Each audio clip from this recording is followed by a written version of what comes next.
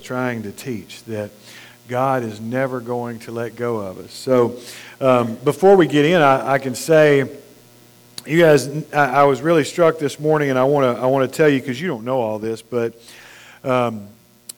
the people that put together what happens here on Sunday morning, you have Chris and Spencer, Dale, some of these other guys. They have a whole team that works with them, and they put a lot of work into this. They put a lot of thought and a lot of prayer into this. They're not just picking songs.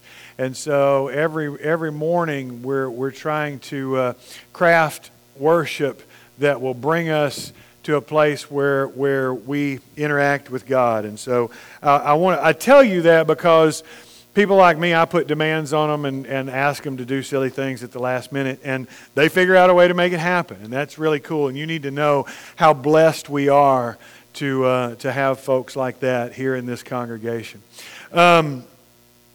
As we move on, there are a few things I want to address before we dive in this morning. And one of those is me personally. I'm going to try to get better about connecting with you guys. One of the things that I struggle with is visiting people in their homes, and that's expected of a preacher. The problem is that I was raised that you don't invite yourself to people's houses. That's rude. And my grandmother would turn over in her grave if she thought that I was doing that. So in order to get around that, I have created, well, let me be honest, Amy created, because I'm not skilled enough, Amy created a sign-up sheet, and it's in the box outside of my office. And so if you will put your name and some contact information on there and just say, hey, Jeff, I want you to come by and have a cup of coffee with me and talk about the world. That's cool. I want to do that, and that kind of gets me over the hump of feeling like I'm inviting myself to your house. And so maybe we can get around that. That's the purpose of that. And I'll be able to find you if you don't know yet, because we have this really cool new directory. And if you're like me, when I heard directory, you know, it was always you go stand in the fellowship hall and you get dressed up in the uncomfortable clothes that Mom wants you to wear, and you stand around and you wait for an hour and 45 minutes, and then you go stand in front of the screen and the guy makes faces at you and says silly things, and then you go sit down at a table and they try to sell you stuff, and then about 6 months later you get this little book that's out of date. And that's not what we're doing anymore. We have moved into the 20th century. Yes, we're not. I know it's the 21st. We're just catching up. We have moved into the 20th century, and we have an app that will enable us to have all that directory at your fingertips on your computer, wherever you access things like that. So if you didn't get that last week, go out here to the hub, the information center, and there will be somebody who will help you figure out how to do that, because you want to get connected with that, and it's a really cool thing. This week we're diving into a series we're calling Scandalous Love. We're going to study the book of Hosea. It was really cool because I did this on a lark. I was kind of, most churches this time of year are doing sermons on relationships or marriage, because it's February and everybody's thinking about love. And so I figured, what better than the story of the preacher and the prostitute to go with that. But God has really worked on me as we've been in this, and so I hope that He will work on you as well. We're gonna start in Hosea this week. We're gonna do more of Hosea next week. Then the next week, Impact Church from down in downtown Houston. They are a mission effort, if you don't know that ministers to people in the downtown Houston area. They are going to be here to lead our worship. They're going to handle the preaching and the singing and the whole thing, and so you won't want to miss that. And then we'll finish up Hosea the next week after that. So in order to dive into Hosea, we have to start in the middle. Because in order for us to understand what happens in Hosea, we have to understand the climate that he lived in. And so we're going to start at the middle and work our way back. If you have your Bibles, Hosea chapter 6 is where we're going to start. But before we get there, I spent Thanksgiving night in jail. Not this year. It was 1988. And some of you have heard me tell this story before, so I'm not going to go into deep detail. You can go back and look that up. But let's just suffice it to say that stupidity leads to bigger problems. But I was playing mailbox baseball with some buddies of mine, and we got in trouble for it because we were dumb. And we got put in the holding tank overnight. I could have been let out because my dad knew everybody in Jasper County, but little known to me, they called him that night and said, "George, what do you want us to do with him?" And he said, "Keep him." And it was the right decision. It taught me a good lesson. But at any rate, I spent the night there. The next morning, they picked me up. I remember we were walking out, and they have a two-way glass there where you can see out into the waiting area, and we're in the back holding area. And I look out, and I can see my mother and my father, and I asked the lady who was taking care of whatever they call it, unbooking, or I don't know, whatever they call it. But can y'all keep me? Because this looks not as bad as that does. At any rate, I went out and we rode home. It is 7 miles from the Aubrey Cole Law Enforcement Center to my parents' house. They were the 7 longest miles of my life because my mother vacillated back and forth between crying, fussing at me, crying, breathing heavily, fussing at me, crying, all the way there. My father never said a word. Nothing. He just drove. And we drove all the way home. We parked in the driveway. My mother got out of the car, stormed into the house, still crying, still fuming, and left me and my dad sitting in the car. And it was quiet. And I knew I wasn't supposed to get out until whatever happened. And it was quiet, and Dad finally said, "Jeffrey, I just don't know what to do with you." And his heart was breaking. And I could hear that in his voice. That's where we find God in Hosea. God is in that same place when we get to Hosea chapter 6. God says in Hosea chapter 6 verse 4, "What shall I do with you, O Ephraim? What shall I do with you, O Judah?" God is shaking his head and saying to his people, Israel, I just don't know what to do with you. See, Hosea lives in the tragic final days of the northern kingdom. During this time, 6 kings are going to reign within a course of 25 years. 4 of them are going to be murdered by their successors. 1 is going to be captured in battle. Only 1 will be succeeded by his son onto the throne. 5 of these 7 kings are said to have continued in the way of the first Jeroboam. You'll read in 2 Kings 14, 15, and 17 these stories. But all 5 of these, it says the same thing. And he did evil in the sight of the Lord. He did not depart all his days from the sins of Jeroboam, the son of Nebat, which he made Israel sin. Now what was that? What was the sin of Jeroboam? Well, to do that, we've got to look back at 1 Kings 12, where we see who Jeroboam was. After the death of Solomon, the nation is divided. And there's a northern kingdom and a southern kingdom. Rehoboam is the king of Judah in the south, and Jeroboam is the king of Israel in the north. But Jeroboam is worried about the kingdom reuniting. He's worried, as many people in power are, about losing that power. He likes it. He wants to keep it. And so he is not going to allow that to happen. God has already said that he's making plans to reunite that kingdom, but Jeroboam is looking for ways to stop that. And so he decides the best way to do that is to distract the Israelites from God with a new God. And so what he does is he creates golden calves. So the sin of Jeroboam that these kings continued in is national idol worship. Now we read that and we think, well, that's great. I like that. See, we've talked about before, we like sins that don't apply to us, and we don't have any golden calves that we worship, so we feel pretty good about ourselves. We're not going to continue in the sin of Jeroboam because we're kind of off the hook. We don't have that. The sin of Jeroboam, though, was more than just idol worship. The sin of Jeroboam was that he sought to achieve his own personal agenda. He put himself and his desires above God. And when his desires conflicted with God's desires, he changed God to fit the image that he wanted him to be in. Therefore, he avoided facing the wrong by changing his understanding of God. So our principle that we see in this is that encountering God will invariably change our personal agendas. When we encounter God, when we come into contact with God, when we directly relate to God, it's going to change me.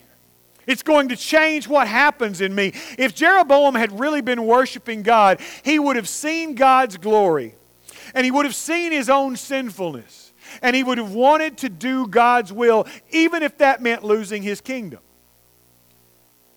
So Jeroboam never really encountered God during his required temple worship times. He didn't have a relationship with God. He kept the rest of the nation from having a relationship with God by changing their understanding of who God was. Jeroboam wanted the power for himself. And so if we read between the lines in these references to Jeroboam, we see that the real underlying problem is that the people of Israel are pursuing their own agendas.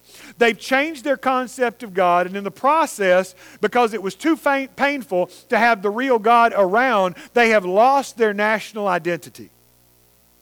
That's where we find them in Hosea. The whole nation has continued along the path of Jeroboam. This attitude of dualism, this worldview that their own personal agendas and thoughts are more important than the agendas and thoughts of God. And so they come into worship and they offer their sacrifice as they're required to do by Jewish law. And they still go through the motions of following God. But then they return and they go back to their household idols. They go back to their idol worship. They go back to the lives that they normally lead, and the two never intersect. As long as they kept the checklist, as long as they went through the motions of doing what God wanted, as long as they did the right things in the right way, they were okay. What happened in the temple stayed in the temple and had no real impact on the rest of their lives. It was just one more obligation that had to be completed. Unfortunately, that sounds familiar to us. In our society, that sounds familiar, especially in the South, in the Bible Belt. There are lots of people in church this morning. We show up on Sunday morning and we do the right things in the right ways. And we check off our checklist and then we go back to life. And the two don't really intersect.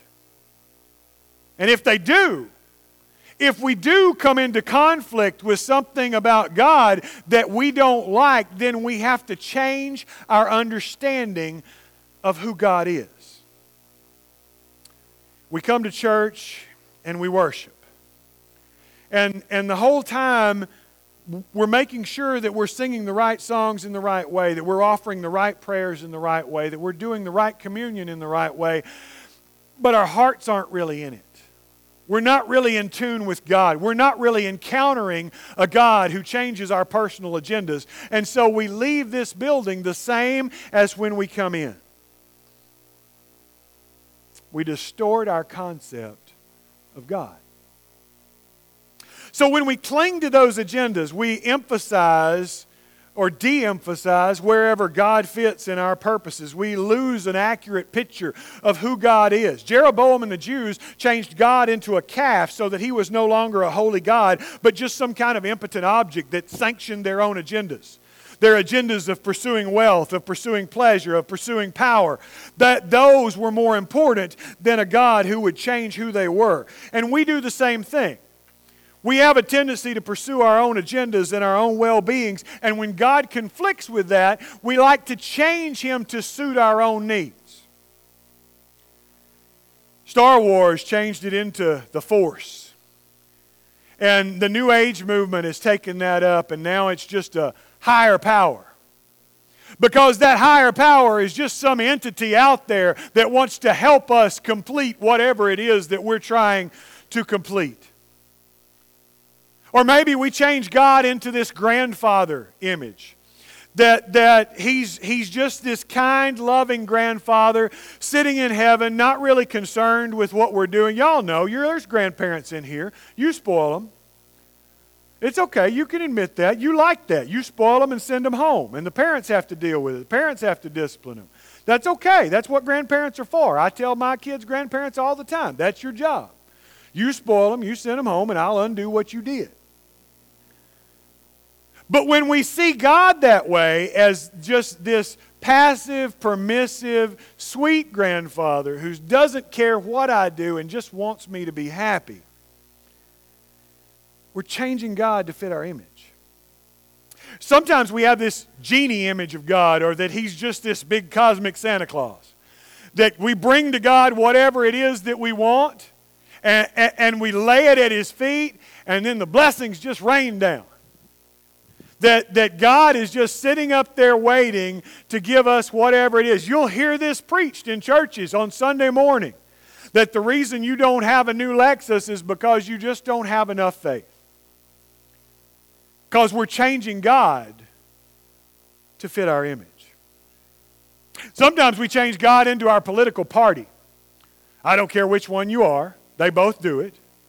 We change God to fit whatever it is that we believe about politics, and we become disciples not of God's Word but of MSNBC or of Fox News, and we seek that more than we seek the Word of God. It may be that we make God into our doctrine, and our tradition becomes more important than the Word of God. And so, even if the Word of God says something different than what we've always been taught, what we've always been taught wins. The bottom line is, if you have God all figured out, if your God never challenges you, if your God never scares you, if your God never overwhelms or surprises you, He is not the God of the Bible. Period. We're very much like the people of Hosea's time. We are very much the people who have our religious rituals. We have our religious time. We have our time blocked off for sacrifice and worship, but we really don't want it to interfere with the rest of our lives. But here's what God has to say to the people of Israel about that attitude. Hosea 6:6. For I desire steadfast love and not sacrifice, the knowledge of God rather than burnt offerings. It's important for us to unpack that, because God says that there are things that are more important than our worship. Going to church doesn't make you a Christian any more than going to McDonald's makes you a Big Mac. You got that? Right? We miss that sometimes. There are other things that God says are more important than worship. And one of those is that steadfast love in that passage. But what is that? What is steadfast love? The word translated steadfast love here is the Hebrew word hesed. It would really be pronounced chesed, but I'm not going to do that because I feel stupid. But hesed is the Hebrew word. Hesed is hard for us to grasp because it's translated a lot of different ways in our Bible. It's translated love, it's translated loving kindness, it's translated steadfast love, it's translated mercy, it's translated kindness, it's translated favor, because there's no good English translation. We don't have a word in English that means the same thing as hesed. But one of the keys to understanding God in the Old Testament, in the Old Covenant, is to understand what hesed is. Hesed is used 276, almost 300 times in the Old Testament. 150 of those are in Psalms alone. And it's always used not always, it's mostly used in relation to the character of who God is. God's steadfast love, God's loving kindness, God's hesed.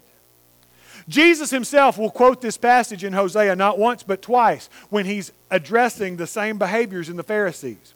He tells them, go figure out what hesed means, and then you'll understand who I am and what I do. That's the JPV, that's the Jeff Paraphrase version. But it actually, he says, Go learn what this means. And he quotes Hosea 6:6. I desire mercy and not sacrifice. Acknowledgement of God rather than burnt offerings.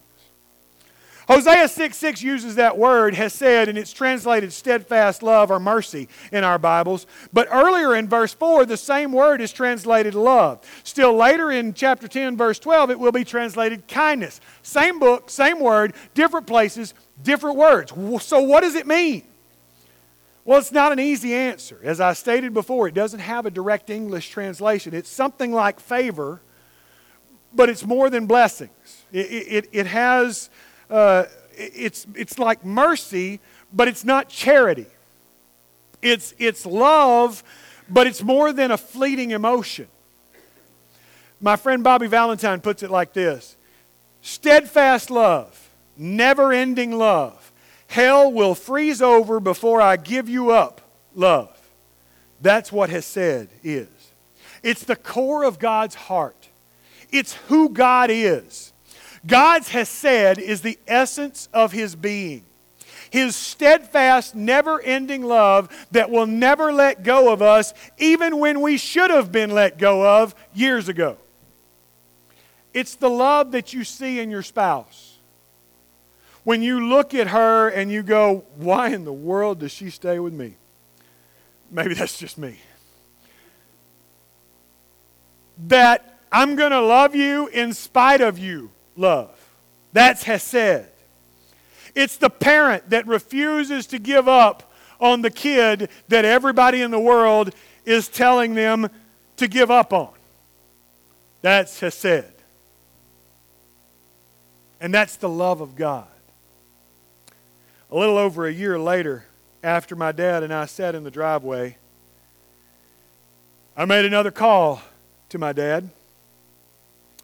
I had broken his heart a lot. Kids, that's what phones used to look like. They were on cords, and ask your parents. That I was playing bass and singing in a rock band. And see that guy, isn't he cool? See the vest? He still had the vest. That's awesome. I was playing bass and singing in a rock band, and we had toured all over the South until our money ran out in a place called Maitland, Florida. Our money ran out, our van broke down, we sold all our instruments just to eat, and it got to the point where we were digging wrapped food out of a Taco Bell dumpster. Not making this up. And it finally got to the point where we decided, you know what? We got to go home. We got to take a shot. And I very shakily made that call because I'm proud and stubborn, bullheaded, and I get that honest, and that's the person I was calling. And I knew that my mom wasn't the one I had to win over. And so I got on the phone and I started making my plea and I started making my case, and Dad interrupted me. And he said, Jeffrey, why don't you just come on home? I had broken his heart so many times. I was nothing like what he had pictured his son being when I was born. I was the opposite of everything that he wanted me to be. But in that moment, he was showing me hesed. He loved me in spite of me. He didn't give up on me even when I should have been given up on. That's God's love. That's hesed. That's where God is with us. Everything that makes any sense says that we deserve judgment. We have taken His love and abused it. We've taken Him for granted. We have brought Him half-hearted worship and leftover sacrifices, and we've tried to form Him into an image that fits into our understanding of who we want Him to be, and by all rights, He should rain down judgment upon us. That's what we deserve. But His steadfast love, His loving kindness, His hesed won't let Him do that. Hosea chapter 11, verses 8 and 9. God says, how can I give you up, O Ephraim? How can I hand you over O Israel? How can I make you like Admah? How can I treat you like Zeboim? My heart recoils within me. My compassion grows warm and tender. I will not execute my burning anger. I will not again destroy Ephraim, for I am God and not a man, the Holy One in your midst, and I will not come in wrath. God says, I should give you up. He spent the last few chapters from 6 to 11 talking about all the things that He should do to Israel. All the judgment that should rain down upon them. All the things that they deserve because of the way they've abused His love. But when He gets to chapter 11, He says, I can't do it. My compassion, again, my hesed, same word, won't let me. My compassion grows warm and tender. My hesed overcomes my anger. And this morning, that's where we are. See, we're Israel in this story. We have defiled Him. We have abused Him. We have neglected Him. We have taken His love for granted. And we've brought Him half-hearted worship. And we've brought Him the scraps from our table. And we call that sacrifice. And we call that worship. And by all means, by all rights, He should rain down judgment upon us. But He says, my hesed won't let me do that. I still love you even though I shouldn't. I don't know about you, but that's gospel. That's good news. That's good news for me because I'm guilty of this. I'm the one who has done this. Not the person next to me, not the church down the street. Me. I am the one who has taken God for granted. I'm the one who's come in with half-hearted worship. I'm the one who has left God in the church building until I come back and pick Him up next week. And by all means, He should leave me. He should let me go. But His hesed will not allow Him to do that. Praise God. Praise God for His steadfast love, for His loving kindness. That's the love that's offered to us this morning. If you're like me, you don't have to come up and do any kind of altar call. We're not about that. You can sit right where you are and offer up your heart to God. And I pray that you will do that this morning. If you're hearing this like I heard this when I was studying this, and God's convicting your heart like He convicted my heart, I pray that right now you will take this opportunity and say, God, I'm sorry. Thank you for loving me in spite of myself. And I want to be what you need me to be. I want to be what you deserve me to be. If you need to do that publicly, if you need to come down and you want us to pray over you, to lift you up, we'll praise God for that. That's what we're here for. If you need to come and publicly proclaim God, proclaim His lordship over your life by submitting to Him in baptism, we will stop everything and praise God for that. Because that's what we're here for. We're not here for any other reason except to help you get into contact with God. Because His hesed, His loving kindness never lets go. It never quits. No matter how far you think you've gone, no matter how much you think you've done, He still loves you no matter what. Come to Him. Submit to Him. Do that right now this morning while together we stand and sing.